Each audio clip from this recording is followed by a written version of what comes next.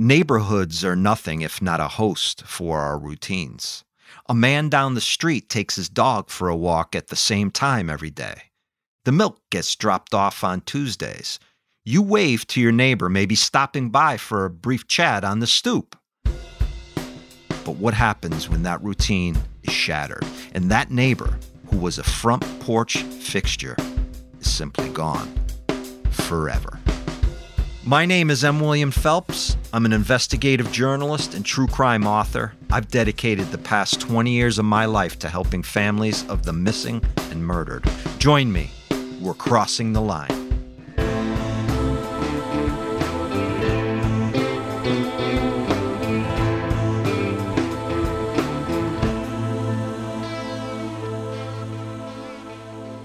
It's early afternoon on April 30, 1958. 20-year-old Charles Carman is at his Hartford, Connecticut home jamming out to what he called his favorite rock and roll television show. And I looked all over for what that was, but I could not find it. So let's speculate. Maybe American Bandstand? I would say so. And that is Catherine, my producer. Hi. Whom a lot of you know, but some of you don't. And she pops in from time to time. Charles and his wife, Lucy, have an 18-month-old daughter. That night, Charles is in the living room doing what young dads do, maybe playing air guitar or headbanging to that television show. Anyway, at some point, Charles hears his daughter start crying. At first, he ignores it. But when he can no longer hear his television show, he walks into the kitchen and, without warning, strikes his daughter several times.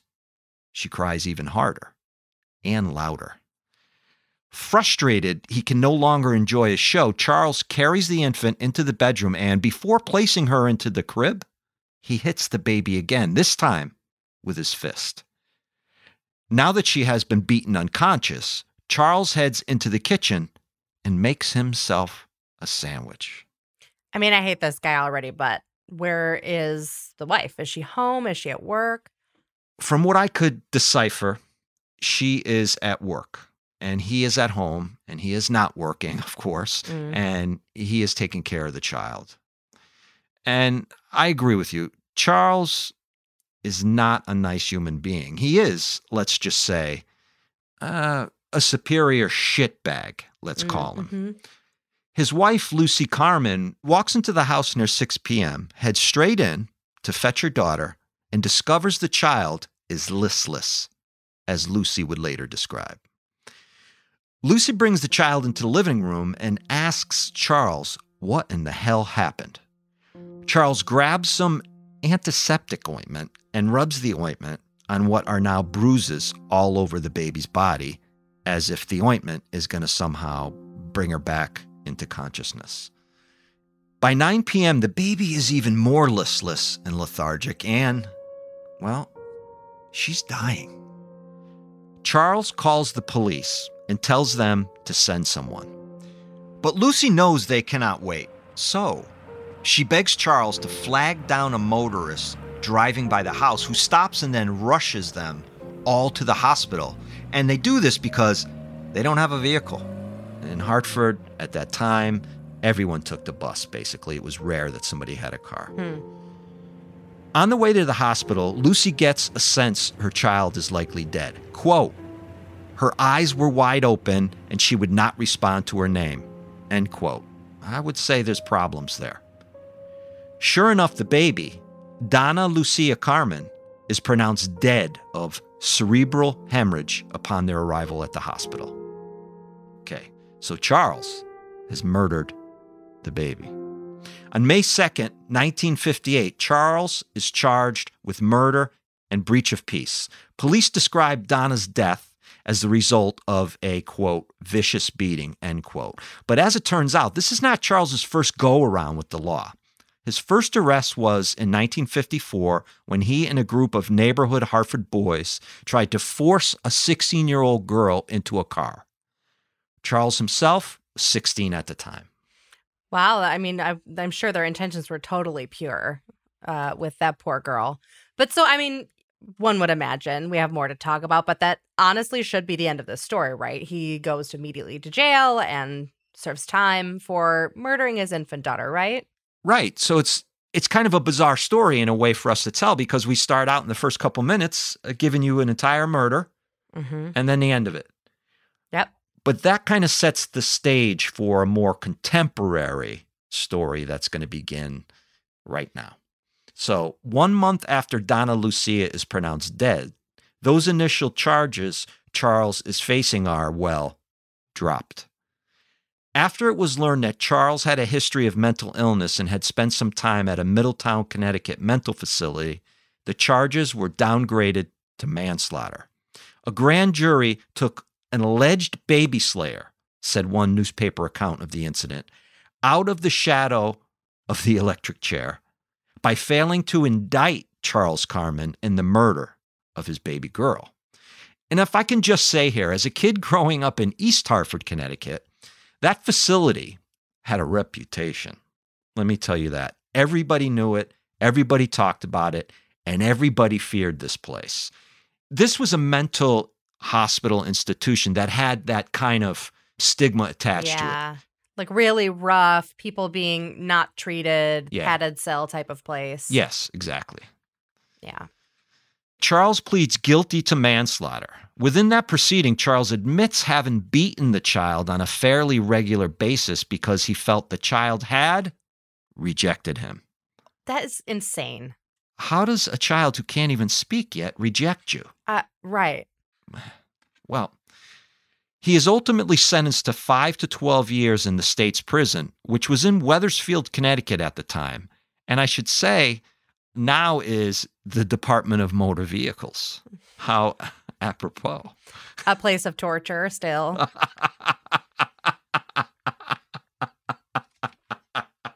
I got you with that one. Oh, that's fucking funny. Oh my God, that's funny. I've been tortured at that motor vehicle department, trust me. I believe it. When Charles is released from prison after about 7 years, he and Lucy reconnect, of course. Why not? Why not reconnect with the guy who killed your child? Right.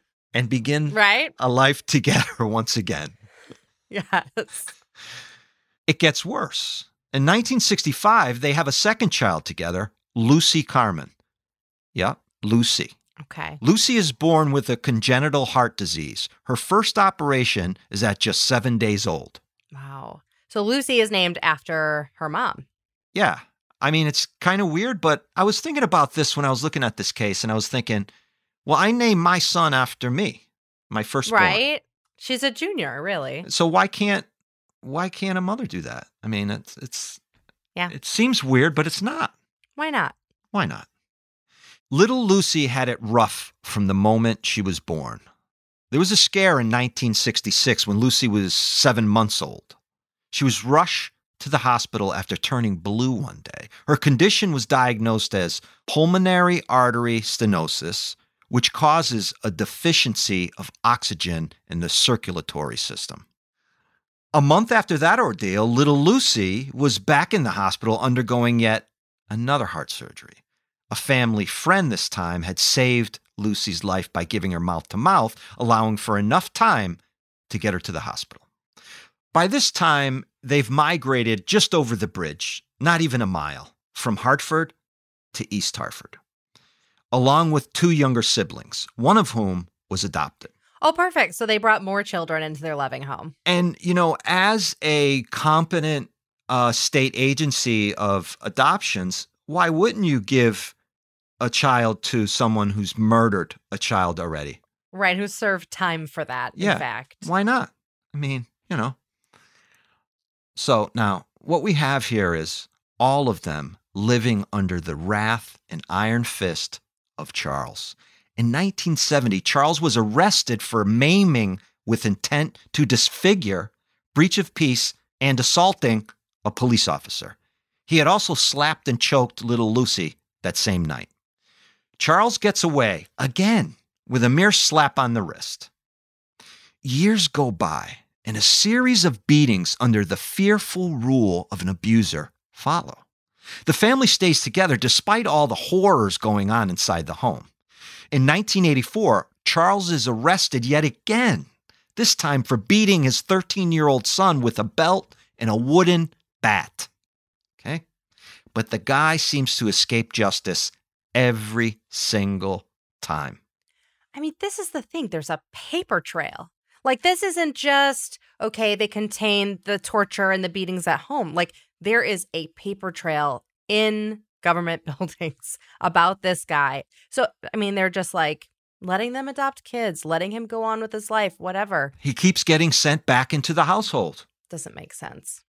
When he's not beating them, Charles doesn't allow his kids to do much of anything. They are sheltered and, for the most part, stay at home. And I know this sounds like it's heading toward what is a presumed second murder by Charles. But look, stay with me on this one.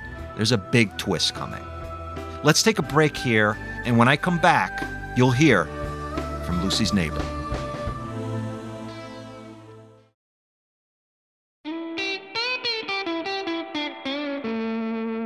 Welcome back, murder people. Friends and neighbors recall always seeing little Lucy sitting on the front steps of the Carmen home on Church Street in East Hartford, Connecticut. I grew up in the same town until the age of 12. Church Street was on the other side of town, about 4 miles away from our house. Back then, that short distance was two different worlds. Yet, I was very familiar with that side of town. It was considered more middle class than where we lived, which was more like the working poor. By 1987, little Lucy Carmen is 21 years old. She's considered, quote, weird, end quote, a quiet neighborhood fixture who exhibits strange behaviors, but is also well-liked by several of the neighborhood kids near her home. Other kids, however, pick on Lucy and make fun of her eccentricities. One might reckon Lucy's medical battles with heart problems all her life contributed to her maybe seeming different, which is a problem in the world we all live in. Too often, it's human nature to judge somebody as an oddball or different when we have no idea what they are going through or the road they've traveled. Ain't that the truth? And that's sad. A former neighbor of Lucy's, who's asked to be called Heather, connected with me as I researched this case. I spoke to her recently about Lucy's father and Lucy's life growing up in such an abusive situation. He was really strict with her. She really wasn't allowed, to interact with people. When I was in her house, I walked her home because some girls were picking on her in front of Sam's Pizza, and I was like, no, this isn't happening. So I walked her home, and it was really, really kind of an old house. I mean, there was a lot of it was really dark in there, dark paneling and stuff like that on the walls. But I mean, again, like I said, I don't know that she had any solid, tangible friends. I don't think that her father would allow it. I know that he, got upset because I was in the house. He didn't want anybody in the house. I don't know that he was mean per se, because I only met him then. I mean, I wasn't thinking too highly of him at that moment. I'm like, wow, I just watched your daughter home because she was going to get her ass kicked in front of Sam's Pizza, and you're treating me, Lucy was often bullied by certain people around the neighborhood. Heather always stuck up for her whenever she saw it. The second time I had watched her home, they were picking on her as she was walking home. And I was like, yeah, no. Yeah, all neighborhood kids. Making fun of her, they'd push her around, they'd, make her cry, and it was just ridiculous. Lucy had a way about her that was hard for people to describe. We can't diagnose Lucy, obviously, but it is a safe bet that in addition to her illnesses as a child and into adulthood, she was deeply affected by her abusive father. Lucy's mother, it seems, worked all the time to take care of the family and was gone most of the day. Charles, being a lazy good-for-nothing, was around a hell of a lot more. Great. So he's the house parent. Perfect. Right. The abuser is the house parent. Yep. Here's Heather again describing best she could her memory of the type of person little Lucy was. Lucy was just a really quiet girl. She really didn't talk to anybody. She was just kind of a loner. I don't know whether that was because of her family or, something else. But I mean, she was just kind of an odd bird. She wouldn't dress appropriately. She always dressed nicely. When I say inappropriate, I don't mean, in a bad way. She just would wear long, hot sweaters in the summer, her rabbit fur jacket in the middle of August, just weird stuff like that. Lucy was a small girl. She was pretty. She had long hair. I want to say almost a bluish kind of hazel eyes. She was pretty. She was a pretty girl. She'd just sit there for hours. Yeah. Lucy had that classic, familiar, popular 80s look. Long, straight brown hair past her shoulders, tied up in the back, feathered. Those big feather bangs, and parted just off to the left side. She was really cute. Yeah. She was a cute girl. She wore big hoop earrings and smiled a lot. The one thing about Lucy everyone, including Heather, says is that she rarely strayed away from those steps she was always seen sitting on, hanging out in front of her house. At times, Lucy would venture out to nearby Burnside Avenue, a main artery connecting side streets like Church Street. She'd walk up and down Burnside, waving at people she didn't know, talking to people driving by and stopping at the red lights. I mean, living in East Hartford as a kid and then living there again when I was older, there were several people who did this. I don't know in East Hartford. I don't know if this is common anywhere else, but, there'd just be this person, this fixture that was there on the corner, just waving at everybody talking. Her mother, Big Lucy, we'll call her. Actually, my niece is named Lucy, and her nanny that lived with them for a while was also named Lucy, and that's exactly what we called them. It was Big Lucy and Little Lucy. Big Lucy said this once, quote, "She always had a smile on her face and really loved life," end quote. One of Lucy's favorite things to do was watch as the branches on the trees outside the kitchen window of the house danced during a storm. She'd sit near the kitchen window inside and just gaze for hours at a time. Lucy was never in any trouble, had no background of drugs or alcohol. At 21 years old, she seems rather harmless, just a young woman living at home with her parents, trying to find her way in life after being dealt a bad hand of cards few of us can relate to. But on August 31st, 1987, Lucy Carmen is outside in front of her home, sitting on the steps as she normally would every single day. Her mother later says the last time she saw Lucy, her daughter was sitting, talking to a man on a bicycle. And then she was gone from those front steps. Several neighbors said that it was strange not seeing her there because she was such a fixture in the neighborhood. It gave many the gut feeling that something was very, very wrong. When the family realizes she is gone and she didn't turn up at her usual spots, like Sam's Pizza just around the corner or Burnside Avenue, the feeling is immediately that something awful has happened to Lucy, that someone maybe did something bad to her. There wasn't really any kind of chitter chatter about her until after it kind of hit the newspapers. Then everybody was kind of, freaking out about it, especially like us, because we were right there on Hanmer Street. I lived on Burnside. So all of us in that area were kind of like, wow, what is going on with this? And because we used to walk everywhere. That's just how it was back then, so we were all kind of like, ooh, you need to be careful. One day turns into two turns into three. We all know this story. The young woman everybody called Little Lucy had either taken off or someone convinced her to leave. But as news broke of Lucy being missing, the neighborhood people believed something terrible happened. Of course, Father of the Year, Charles Carman, was the first person cops raised an eyebrow toward. I mean, the dude's history of violence and manslaughter wasn't looking great for him. I mean, he's murdered one of his children. Why not just go for 2 or 3? That's it. I mean, it feels like this case is heading that way. Mm-hmm. The fact that he abused his kids, ran the household as if it was a prison camp, screamed at everyone. Why wouldn't he get pissed off one day because he couldn't hear the television, beat Lucy to death and dump her body somewhere? It seems on brand. Sure does. But almost immediately, Charles is ruled out.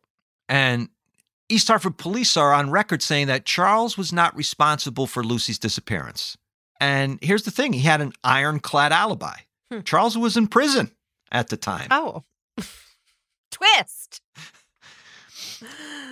As her disappearance becomes news, it is very disturbing how Lucy is portrayed by the local media. And we really haven't come a long way. After being missed for a week, everyone somehow knew Lucy was never coming back. She would never in a million years take off for that long and not come home. But her portrayal by media was, in my opinion, vicious. A local newspaper article written about Lucy soon after she is determined to be a missing person says this, quote, Lucy Carman, who was undergoing psychiatric treatment care, was last seen sitting in front of her house, end quote.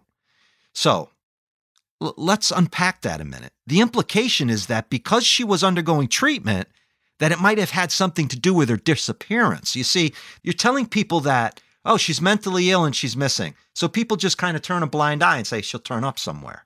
Right. And this is, there's still some stigma around it, of course. We're getting better, but this is back in a time when mental illness had so much stigma around it. And even trying to get any help for some kind of mental illness had so much stigma around it. Right. It's nothing to be ashamed about. Like it has to be her fault somehow because of her illness. That's where I'm going with this, And yeah. And as a crime guy, it's really not helping the investigation part of this. Right. And it's this sort of weird victim blaming of like, yep. Well, she already had this going on. It's kind of the same thing that people do with sex workers. They call them the less dead, yes. Or they call them, oh, it was a high risk lifestyle. So a sex worker got murdered. Who cares? That's still a person. And it's also not their fault. Like, it doesn't matter what they're doing.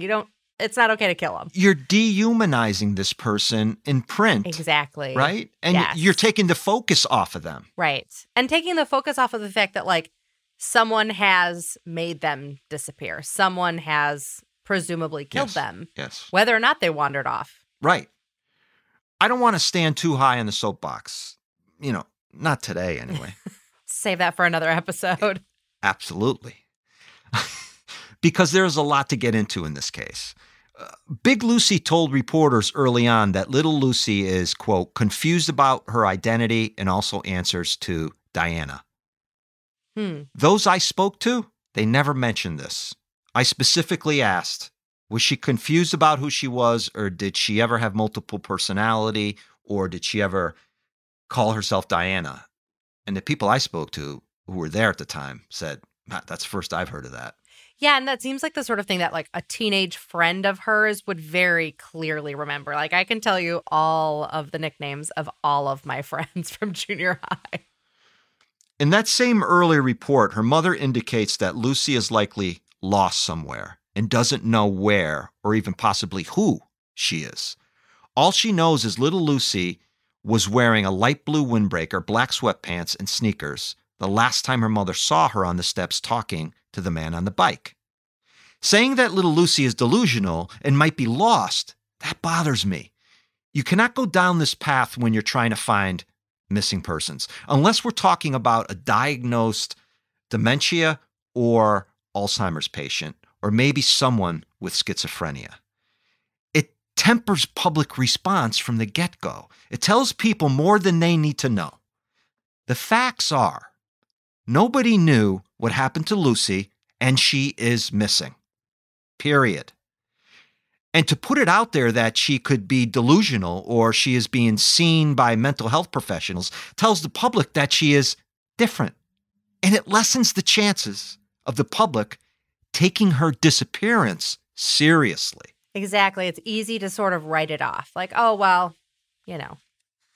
By September 17, 1987, Lucy's family feels that the police are not doing enough to look for her. She's been missing now 17 days.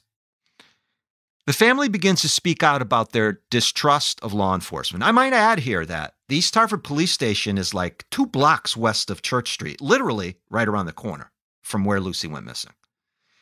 East Hartford police come out and say that the Carmen family failed to report Lucy officially missing for 8 days and gave officers no details or insight into where she could have gone or who she could have gone with, and acts totally aghast. Now, the same family wants to complain about the police not helping? So, I mean, this happens a lot in missing person cases, right? Someone goes missing. They're 18, 19, 20, 21. They're adult. Mm-hmm. And, you know, the police are saying, they're going to come back. They ran off with a boyfriend. They're at a bar. They take off. They're in Cancun. Right. Where the family has the gut instinct, the gut feeling, no. We've called all the friends. We've called all the local places. Something's wrong. Yeah. It doesn't add up. Right. There was tension from day one between police and the Carmens. Again, another mistake when searching for missing people that relates back to what I said just a few minutes ago. The earliest information you release in any missing person case becomes vitally important. Less is always more early on. Keep it to vitals: height, weight, eye color, hair, clothing, where and when, what time, the circumstances. Mm-hmm. Add the history of the person into the mix, and it just confuses the situation or tells people to judge the person. Mm-hmm. Now, being in true crime for about 25 years now, I have only seen what happens next one other time. A case I covered in my earlier incarnation of Crossing the Line last fall. But let's take a quick break, come back. We'll go through an unbelievable breakthrough in the case of little Lucy Carmen.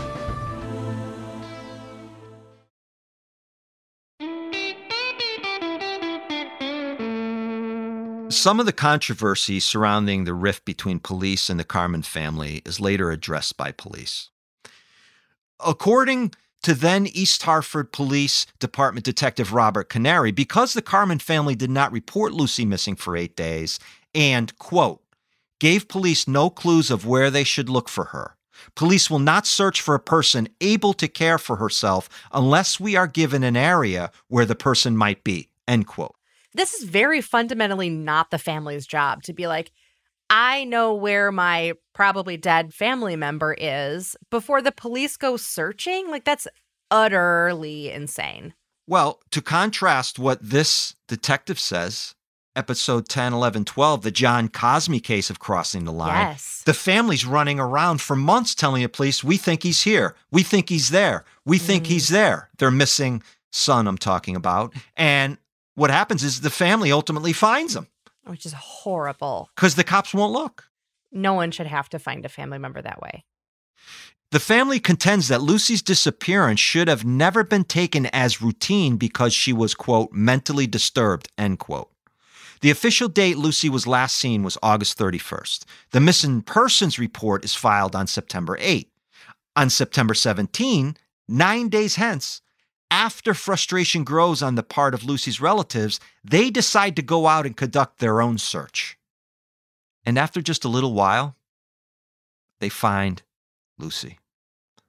Her body is located in a wooded area fairly close to where she lives. I mean, that just blows me away, that she's so close to where she lives, just around the corner from her house. The police rule her death a homicide after the medical examiner determines that she died from head injuries. They could not, however, determine what caused those head injuries or if she had been sexually assaulted. Turns out little Lucy's aunt and cousin found her body. Lucy was nude from the waist up, lying face down on a ledge along the Hockanum River.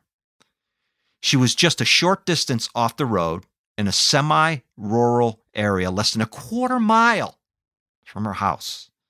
There's an auto parts store there today. Remember earlier in the episode, I talked about a kid on a bike, last seen talking to Lucy. Well, police begin immediately searching for this guy. And they describe him as, quote, a teenager, white, with dark hair, who was sitting on a dark bicycle talking to Lucy, end quote. They stress the kid is likely just a witness, not a suspect.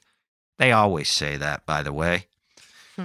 Police confirm a few days later that there is no question that someone took her life. Lucy was murdered. Violently, I might add. As weeks pass, rainstorms start rolling through town. And keep that in mind, because that's going to become important. Several people are brought in and given lie detector tests, questioned as suspects. A $20,000 reward is then posted for information leading to an arrest. After her body is found, the neighborhood begins to talk. Here's Heather, one of Lucy's former neighbors, once again. We're like, wow, somebody killed somebody right here. This is our neighborhood. It was very upsetting to all of us, even though, we didn't know her. She was kind of like a staple. She was always sitting here, sitting there, sitting by the library. And it was like really upsetting because she was harmless. Heather is actually scared. As time moves on and neighborhood rumors begin to work their way around, Heather finds herself in a precarious situation.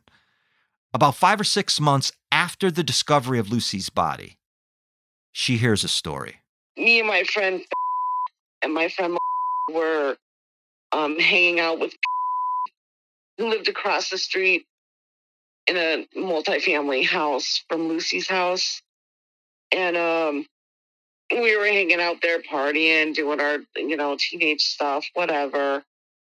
And this person had started a fight with and had in essence told him, you told them I killed her. I know you did. And we just kind of looked at each other because everybody in East Hartford, in that section of East Hartford, knew Lucy. And I was like, I'm out of here. I got to go. And on the way out, this guy was screaming at me and my friend,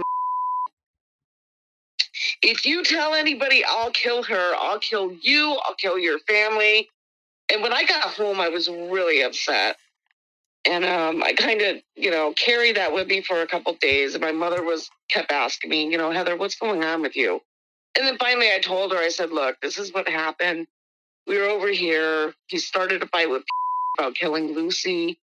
And then he told me that he would kill us if we said anything. Heather doesn't know what to do.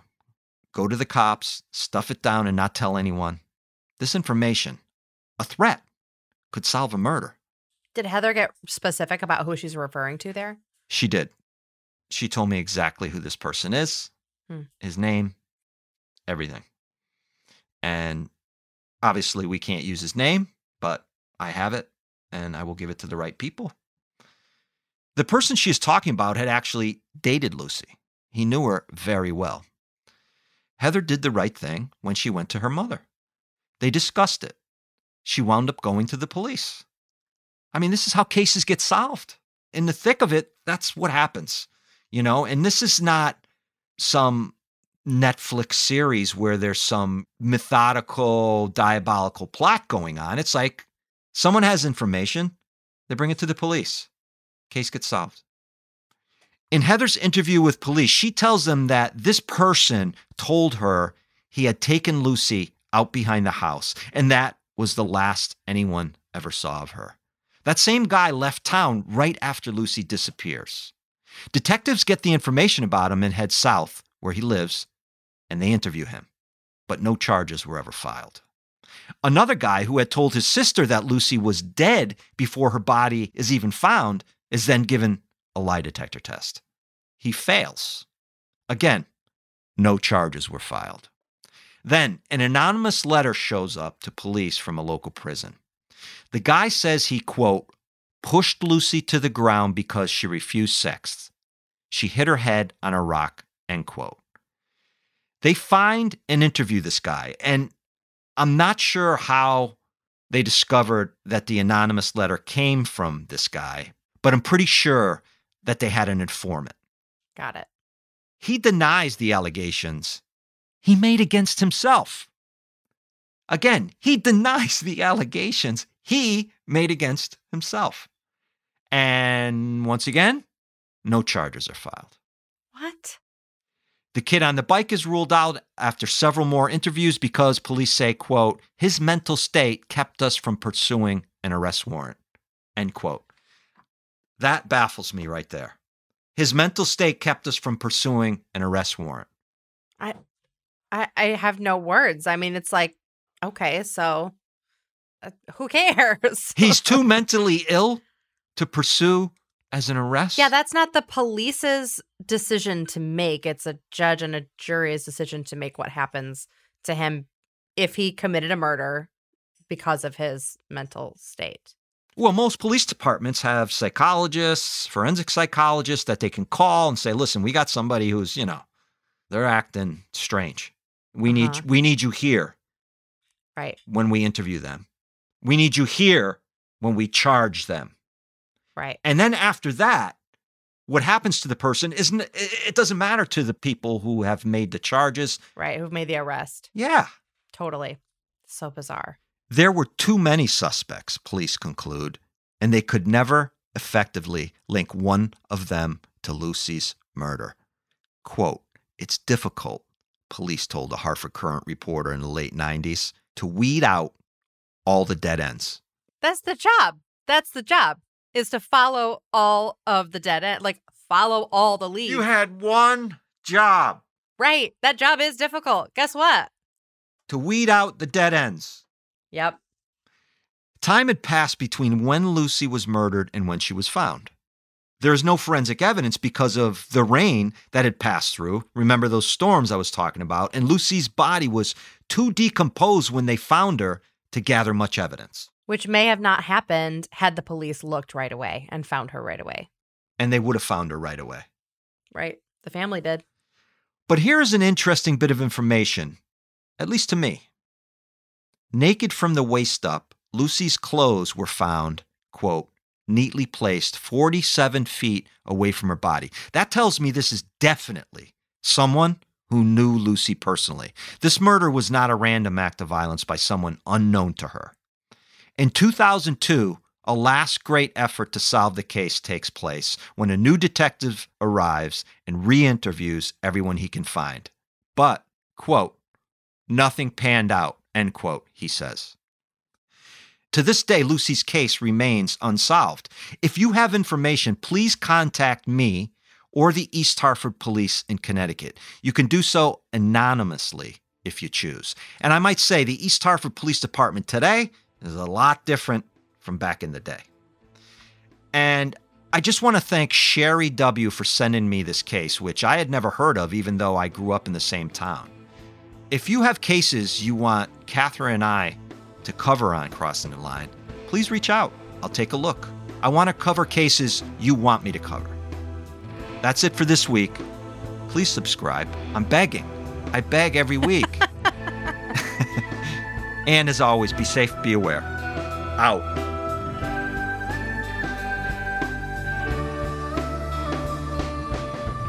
Sources for today's episode come from Death Puzzle Unsolved by Christine Dempsey, Hartford Courant, 9/17/2007.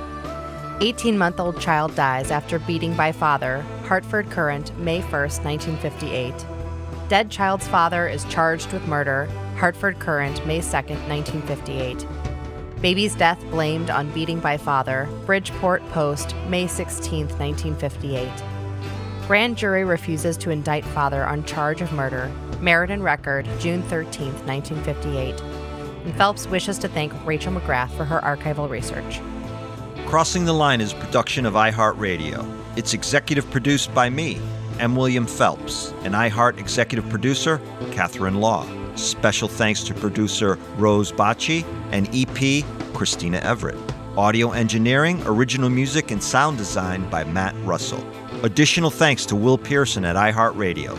The series theme, number 444, is written and performed by Thomas Phelps and Tom Mooney. For more podcasts from iHeartRadio, visit the iHeartRadio app, Apple Podcasts, or wherever you listen to your favorite shows.